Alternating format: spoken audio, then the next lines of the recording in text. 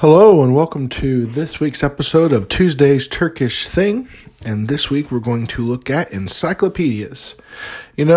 Everyone used to, back in the day, every home would have an encyclopedia. There used to be encyclopedia salesmen. They would go house to house selling people the World Britannica or everyone's favorite encyclopedias, because that was a way to keep knowledge in your home and be able to understand what was going on in the world, how the world worked. And I'm sure, and I know I had to use this a little bit when I was younger, but thankfully with the invention of the internet, it's kind of gone away. But get out an encyclopedia and use them as you are writing papers and research papers and writing things on subjects, because you just pull out an encyclopedia. Well, now today they're kind of outdated. Most people don't have encyclopedias, but we do all use Wikipedia. And Wikipedia is great. You go and you can search any kind of information you want on there. And for the most part, most of it's pretty good, pretty accurate. And you can find just about anything you need on Wikipedia as far as information goes.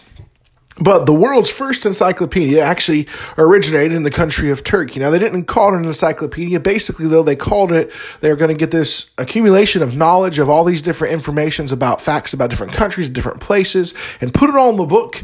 And so that the very world's very first encyclopedia came from and was made in the country of Turkey.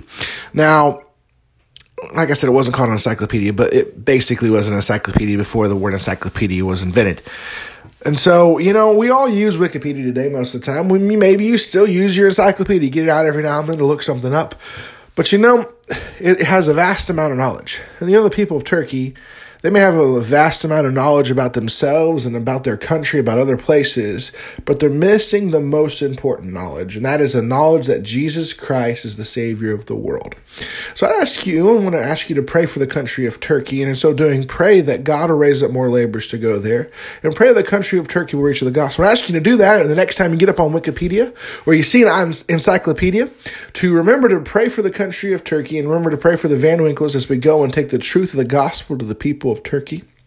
Again, I want to thank you so much for joining us this week on this episode of Tuesday's Turkish Thing, and look forward to having you join us again next week. And make sure, as we always say, make sure to subscribe so that you can keep up to date on your favorite podcast players, so you can hear and see the newest episodes as they come out. And also share it with a friend, share it with a family member, share it with a coworker, and say, hey, come check out these really cool facts about Turkey. You never know when you might need to know something about Turkey.